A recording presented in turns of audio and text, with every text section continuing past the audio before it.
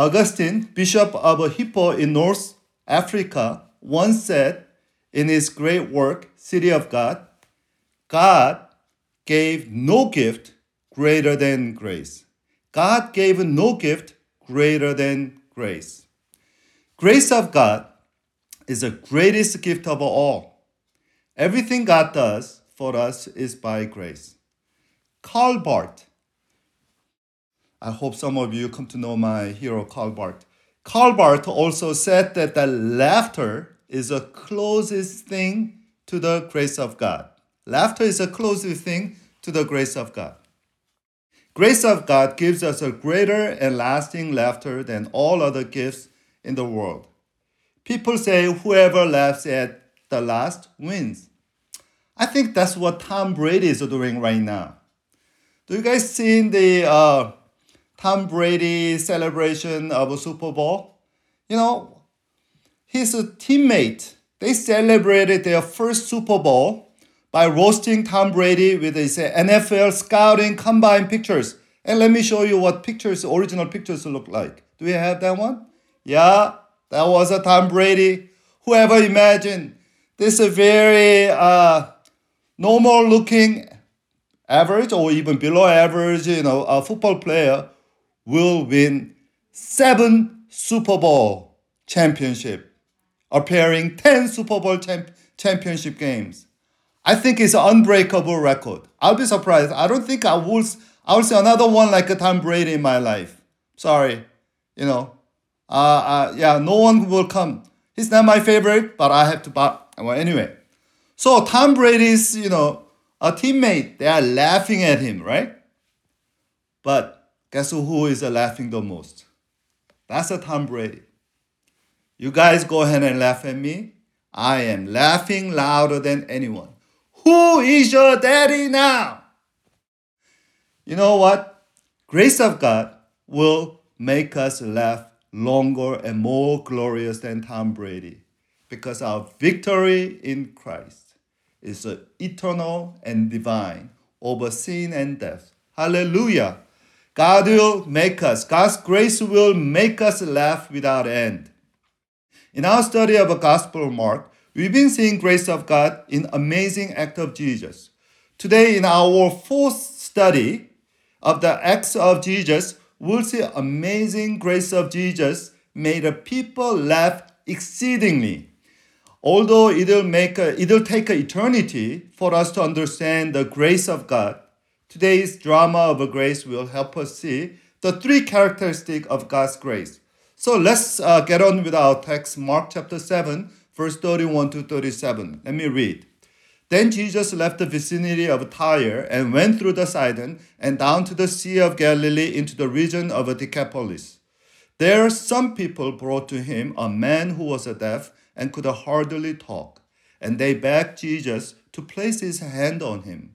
After he took him aside, away from the crowd, Jesus put his fingers into man's ears. Then he spit and touched the man's tongue.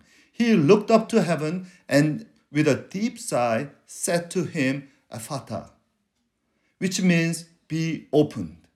At this, the man's ears were opened, his tongue was loosened, he began to speak plainly. Jesus commanded them not to tell anyone, but the more he did so, the more they kept talking about it. People were overwhelmed with amazement. He has done everything well, they said. He even makes the deaf and the mute deaf hear and the mute speak. Thanks be to God for his word, and may God's word today open our hearts and mind to the greater truth of grace. Here we find the 3 characteristics of all surpassing grace of God in Christ. So, what's the context of today's story? Look at the verse 31. Then Jesus left the vicinity of Tyre and went through the Sidon and down to the Sea of Galilee, into the region of Decapolis. The Greek text actually says that and again leaving Tyre and Sidon, Jesus went to the Sea of Galilee into the region of Decapolis. And again means that today's story is connected to the previous story of Jesus who traveled to Tyre and Sidon. So let me show you the map of Jesus' travel. Do we have a map? Yes. Do you see Galilee? Do you see Nazareth there? That's Jesus' hometown. Do you see the Bethsaida? Oh, well, we missed the Capernaum is nearby. The Capernaum. But Jesus went to Tyre and the west and the Sidon north. And then he came back to Galilee, but not to Galilee, but the southeast of Galilee area called the Decapolis. As you can see, Jesus semicircled the Galilee region from northwest to the southeast in the distance of 120 miles. More importantly, the places that Jesus traveled were Gentile pagan territories. Now, look at me. Why? This was not Jesus taking a break from his ministry or a sightseeing tour. This was a very intentional tour. I might say it's a purposeful or theological tour. So why? The first half of Mark chapter 7 describes an important debate between Jewish religious leaders and Jesus. That was, what is clean and what is not clean. Pharisees and scribes defined everything either clean or unclean according to Mosaic tradition. They were so OCD with a kosher food and kosher mentality that they created a false view of reality, especially the social reality. They divided the human being into clean people like them, Jews, and unclean people like Gentiles. And here, Jesus made a radical declaration. If you look at the Mark chapter 7, verse 14 and 15, Jesus said this. Again, Jesus called the crowd to him and said, "Listen to me, everyone. Understand this. Nothing outside a man can defile them by going into them. Rather, it is what comes out of man that defiles them." Here, look at me. Jesus declares that food is not the problem. The real problem is the heart. There is no unclean food, but only unclean heart. Likewise, there are no unclean people or unacceptable people. God accepts everyone who confesses their unclean heart before him and wants his cleansing forgiveness. That's what led Jesus to this unprecedented tour in the Gentile pagan or unclean territory. Just like Galilee, here Jesus healed many sick people and cast demons. Mark actually recorded 2 healing stories here. And by the way, putting the 2 healing stories together, that's another unique rhetorical feature of a Gospel of Mark. Mark loves to give us so-called double healing stories, such as Jesus healing a woman suffers from the bleeding disease for 12 years, and 12 years old daughter of a synagogue ruler named Jairus, and New Testament scholars call this sandwich storytelling. Why? Mark wants to maximize his theological point with a double miracle features. So today's story that we're going to look at is second miracle story that Jesus performed in Gentile area. The first story tells us how Jesus healed the demon-possessed daughter of a Syrophoenician woman. And I'm going to come back to that story for Mother's Day. Today, we will see the second story of Jesus healing deaf-mute person in Decapolis. Decapolis literally means 10, Deca means 10, polis, city, 10 cities. 10 cities of what? These cities were where veterans of a Greek army who campaigned with Alexander the Great, they retired after and settled. So this is a predominant Greek pagan Gentile area. Jesus was here once before, if you look at in Mark chapter 5, when he healed a man possessed with a legion of demons. By the way, you make a connection. There are a lot of old soldiers. There is retired soldiers, and there's a legion of a demon. And then a man was possessed by a legion of demon and lived among tombs in the area called the Gerasene, and that's a part of the Decapolis, and Jesus healed him.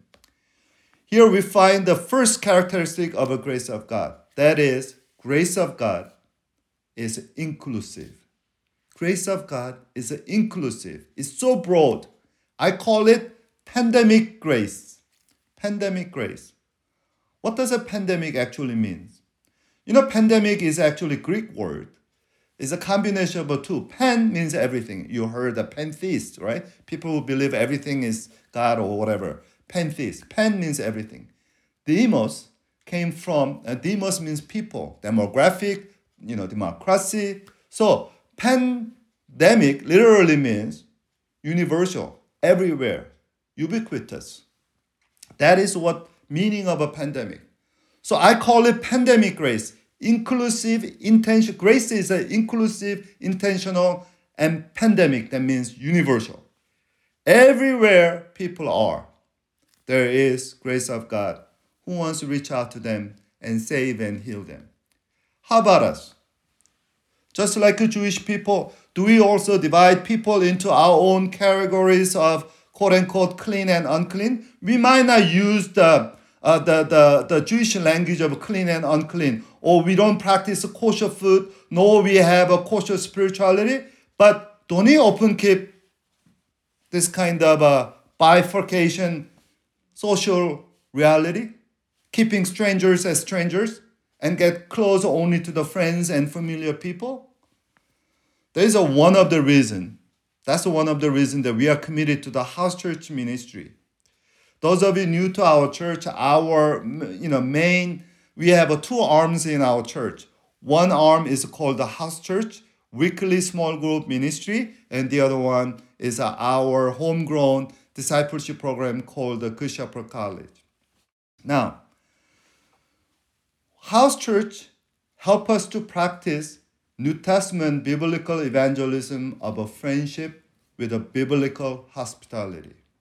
So during the Lent, our house church shepherds are reading and sharing every week a very great book I found. It called the Rosaria. Do I see links?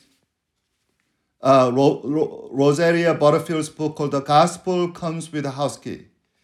So please pray for our shepherd and please ask them what they learn each week. I hope they share with you at your house church. And actually, this is a great book. It's mostly her life story, so it's easy to read, but it is a really convicting and almost, too much convicting. But so great that grace is a pandemic and inclusive means Jesus is the ultimate boundary breaker. If you look at this second half of Mark chapter 7, he crosses ethnicity, race, gender, and even religion. Jesus Christ, to our Lord, to him there are no unclean people. There are no unredeemable people because everyone is made in God's image.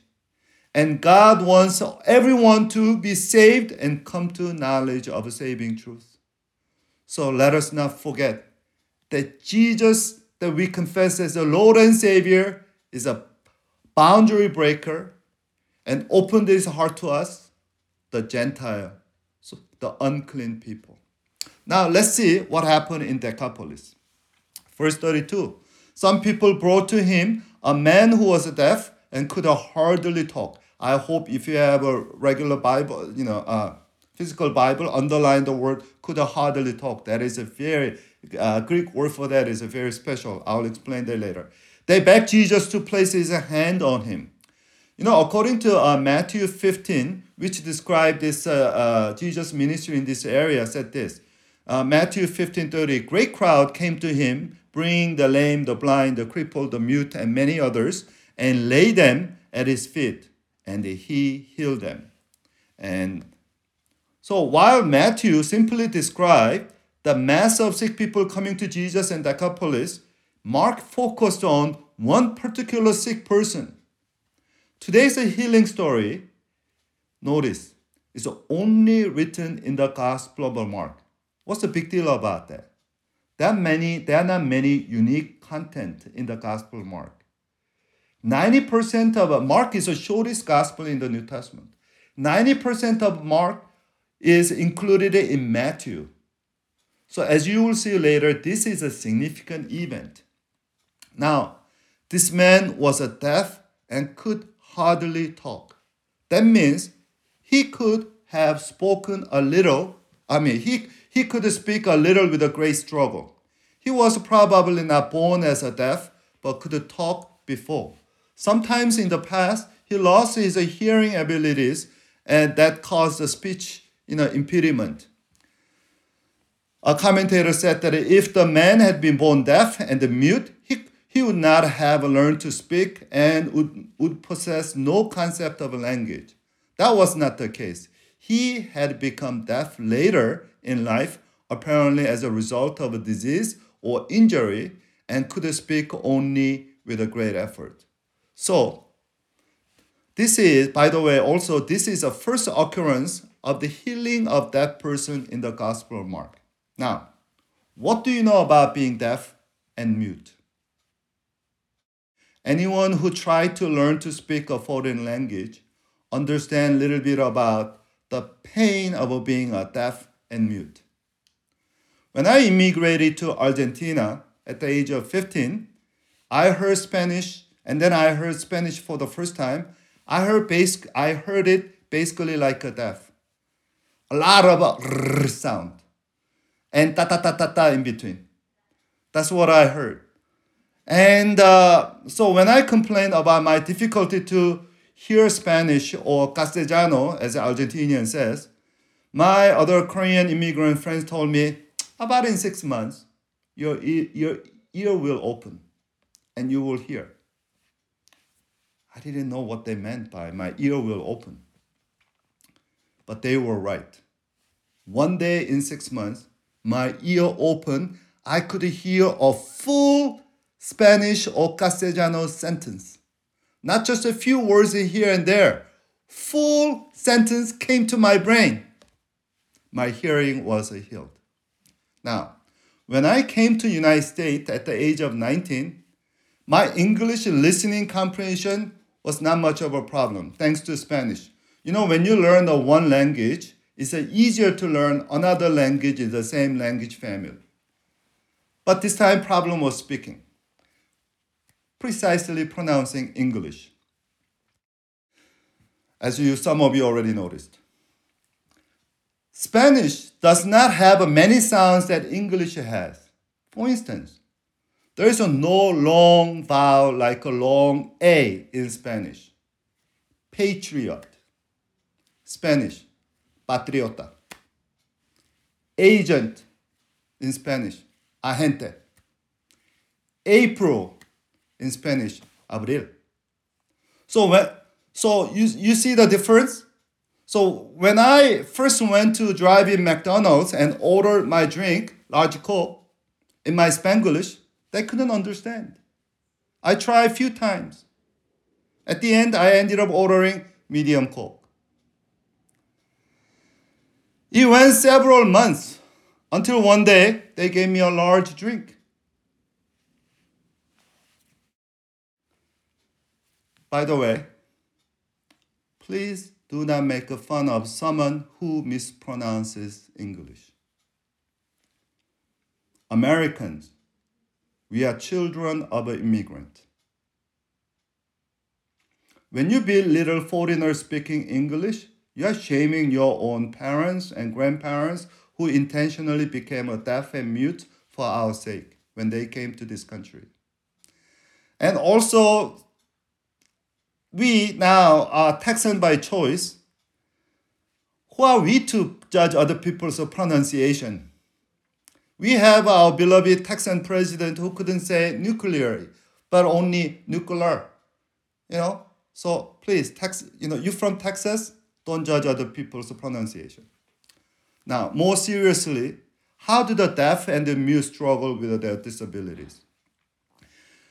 Helen Keller was born on June 27, 1888. Contrary to popular belief, Helen Keller was not born blind nor deaf, but became disabled because of a sickness, disease that she had at the age of 19 months. So in spite of her obvious physical limitations, she worked hard with the help of a great tutor named Miss Sullivan. And she became educated. And then she became eventually hero and champion for the cause of disabled people. And once Helen Keller was asked which disability was worse, blindness or deafness, blindness or deafness. And this is what she said.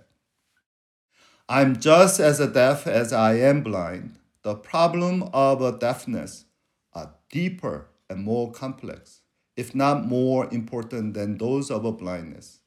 Deafness is a much worse misfortune, for it means the loss of a most vital stimulus, sound or voice that brings a language, sets thought austere, and keep us in the intellectual company of a man. Blindness separates us from the things, but deafness separates us from people. Blindness separates us from things, but deafness separates us from people. Now, Helen Keller basically said, deafness means a relational disconnection and communicational blackout, whereas a blindness is a visual darkness. Now look at the way that Jesus received this deaf mute person. Verse 33, after he took him aside, away from the crowd, Jesus put his fingers into man's ears and then spit and touched the man's tongue. First, Jesus pulled him out of the crowd, gave him a private audience.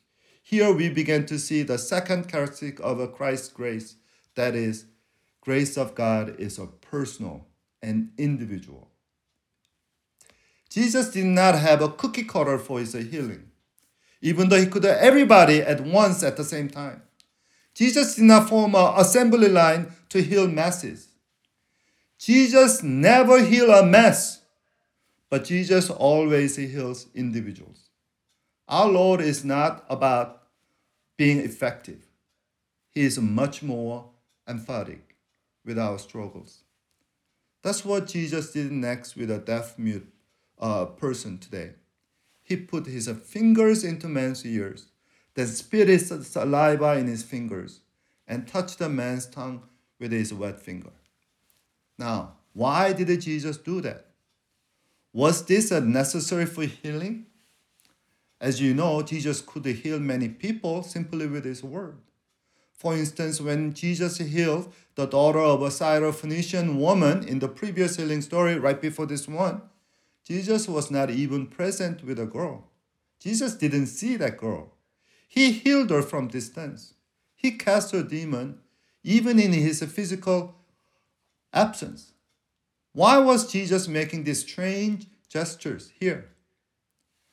A Reformed theologian, Sinclair Ferguson, once said, here, Jesus actually spoke to the sick man in the language he could understand. And the language he could understand is a sign language.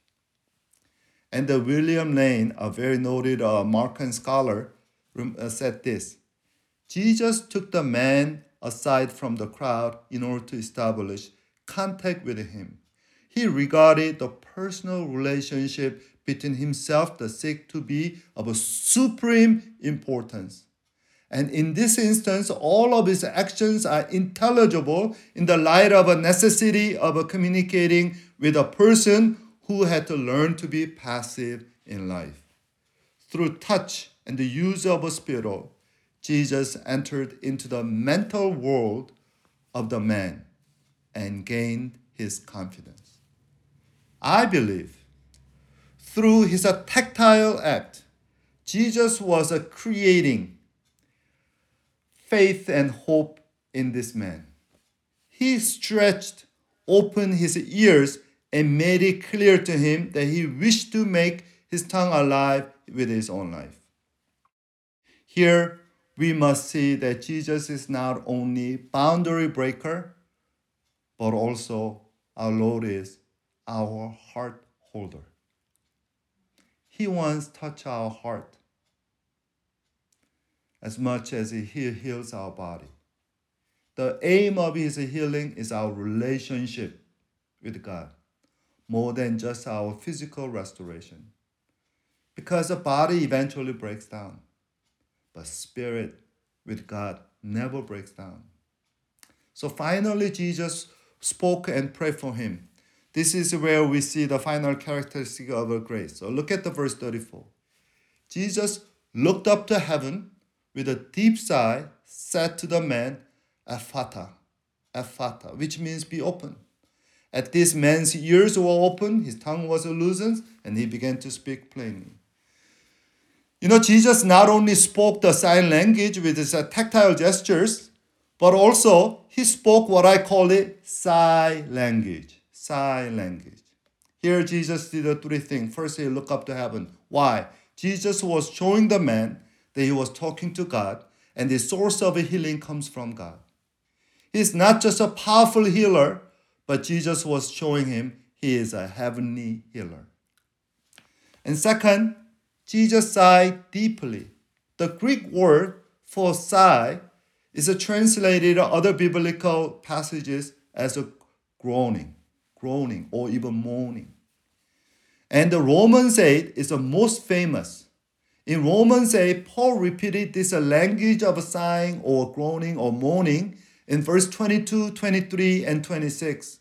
And 22, the whole creation has been groaning or sighing as the pains of childbirth right up to the present time. That means creation groans and sighs for the effects of the fall of sin. And there is a redemption from bondage of decade. And the Romans 8:23, not only so, we ourselves who gave the first fruit of the Spirit, who have the first fruit of the Spirit, groan inwardly as we wait eagerly for our adoption to sonship and redemption of our body. We groan and sigh for full redemption of ourselves, including our bodies. When you take a cornerstone, you learn the full meaning. And finally, Romans 8:26, in the same way the Spirit helps us. In our weakness, we do not know what we ought to pray for, but the Spirit himself intercedes for us through the wordless groans. Wordless groans. The Holy Spirit sighs for us as he helps us in our weakness. So, Jesus sighing shows that the Lord expressed his strong emotion that he felt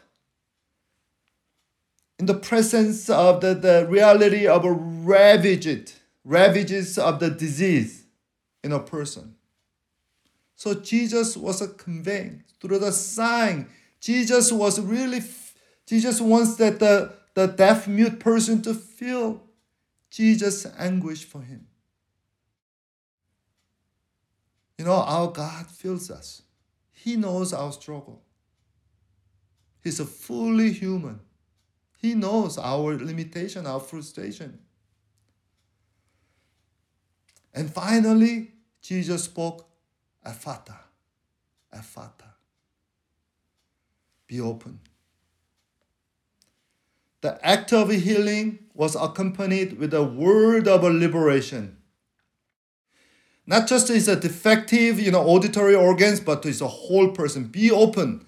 And the result of Jesus' healing are simple, is the following: that the ears were open, tongue was loosened, man began to speak clearly. NIV translated that he spoke plainly, but actually Greek word for plainly is authors, from which we have orthopedic, orthodontist. He starts speaking correctly. The loosening of tongue followed immediately upon the opening of ears. This is a dream come true scene and medical fantasy for the speech pathologist. We used to have 2 speech pathologists who moved away. Who relocated because of job. But this should be their promise, passage in the Bible. But anyway, before we go to the conclusion, we must note another unique and important fact in the Gospel of Mark. That is, Mark is the only Gospel writer who recorded the very language Jesus actually spoke, which was Aramaic. The common Hebrew spoken Hebrew in the time of Jesus. On 3 occasions, Mark recorded the 3 famous Aramaic sayings of Jesus. First one is a talitakum in Mark chapter 5:41, when Jesus raised the dead daughter of Jairus, which means little girl, I tell you, rise. And the second one is here in Mark chapter 7, Ephata, Ephata, be open. And the last one, anyone guess? Last Aramaic sentence, saying of Christ, is a shout his cry on the cross in the Mark 15, Eloi, Eloi, lama sabachthani. My God, why have you forsaken me? Why did Mark record Jesus' own actual Aramaic words to his Roman audience who have no clue about the Aramaic language? Mark wants to convey vivid eye-witnessing account of Peter on these occasions. I believe Jesus, like many of us, when he's deeply in human language, language is so limited. So when you are into the utter reality of some kind of, when you reach the limit of language, what language do you speak? You speak your mother tongue. The language you grew up, language you are so comfortable. I know 3 languages. And for different occasions, I speak 3 different languages. Because each language is different and captures different nuances. But when I'm in trouble, I speak Korean. That's because that's my mother tongue. I say, I go. The I go means that, oh my goodness, it's OMG, Now, you learned the one Korean word today. I go. Anyway.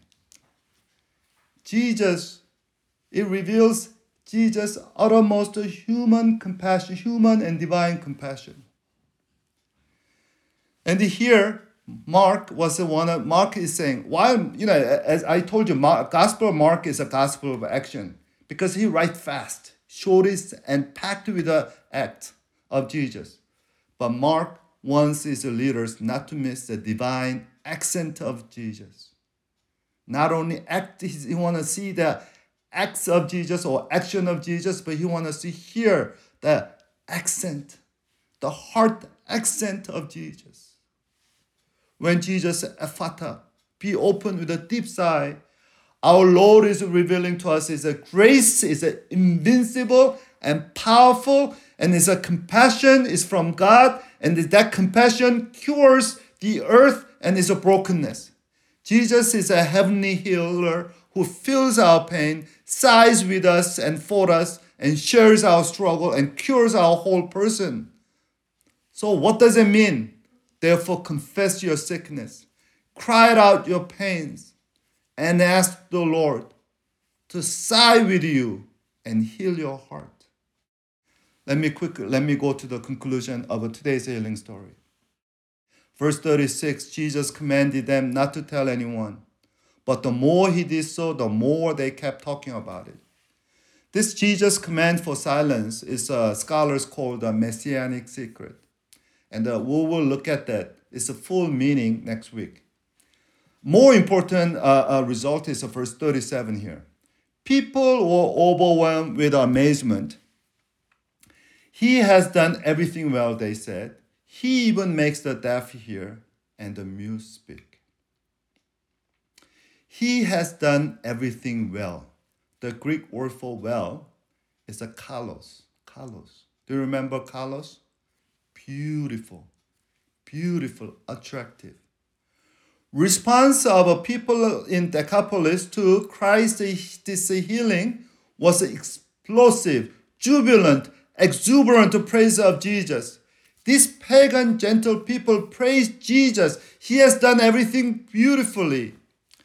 Initially I was going to entitle today's story Doxology. That means praise, praise. Doxology in Decapolis. And we must remember here that such doxology about Jesus was heard in Decapolis for the first time in the Gospel of Mark. When Jesus healed many people in Galilee, people's reaction was not just positive. There's some negative and even skeptical. Some religious leaders said Jesus was performing with the power of the devil. So they cannot deny his miracle, but they discredit his miracle. And then others were suspicious. Some of common people said, wasn't he a carpenter that we know? I used to hire. And some people said, I know his mother. He's the son of Mary. And some people said, don't we know his brothers and sisters? Jesus' miracle was received with a large grain of doubt and suspicion. But people of Decapolis, they praise him. He has done everything well. He even makes the deaf hear and mute speak. And when Mark heard that, you know what Mark instantly connected this story, their praises? Mark connect their praises to prophecy about Isaiah. Because when you look at the Isaiah chapter 35, when Messiah comes, this is what happened. When Messiah comes, God told the Israelites to be strong, do not fear. Your God will come to save you. Then the eyes of blind be opened, the ears of deaf were unstopped. Then the lame leap like a deer, and the mute tongue shout for joy. That's what Mark is alluding. Now look at me. One more keyword here. You know, earlier in the Mark chapter 1 verse 32, he described this a deaf person is a deaf and hardly could speak, right? The actually Greek word for the hardly could speak is a mogilaron. And that's a very important word. And also, that's the Mark chapter 7, 32, now 132. Mark chapter 7, 32, that's the only time this word appeared in the New Testament. And it was appeared another time in the Old Testament. Where? Greek translation of Old Testament called the Septuagint. In the Isaiah 35:6 we just read, the mute tongue shout for joy. The word mute tongue is a mogilaron. So when Mark heard the praise of a people of Decapolis, that Jesus made a deaf to hear and the mute to speak, Mark said, this is a prophetic fulfillment of God. He wants to convey the divine identity and eschatological presence of God through Jesus. And then also, when Mark heard that he has done everything well, to Mark, that's an echo of Genesis 1:31. God saw all that he has made, and it was very good. In the story of a deaf mute of a Decapolis, accents fall in the eschatological significance of Jesus. So this unit is the last of sequence of miracle stories concerned about the question of identity of Jesus. Who is this man in the Gospel of Mark? Let me close our message with a quote from Karl Barth. Karl Barth once said this: grace and gratitude belong together like a heaven and earth. Grace evokes gratitude, like a voice and echo. Gratitude follows a grace as a thunder follows a lightning. Grace, I love this part, create the laughter, liberated laughter. The grace of God is beautiful. It radiates joy and awakens humor. Praise the Lord. Now, are you laughing with gratitude? Even though you're going through difficult time, but when you envision your life, is there laugh? Is there laughter in your heart? Are you praising God for seeking you intentionally, inclusively, proactively, And do you see him personally and profoundly sighing with you? And do you see him saving you powerfully with the invincible love? Let's pray.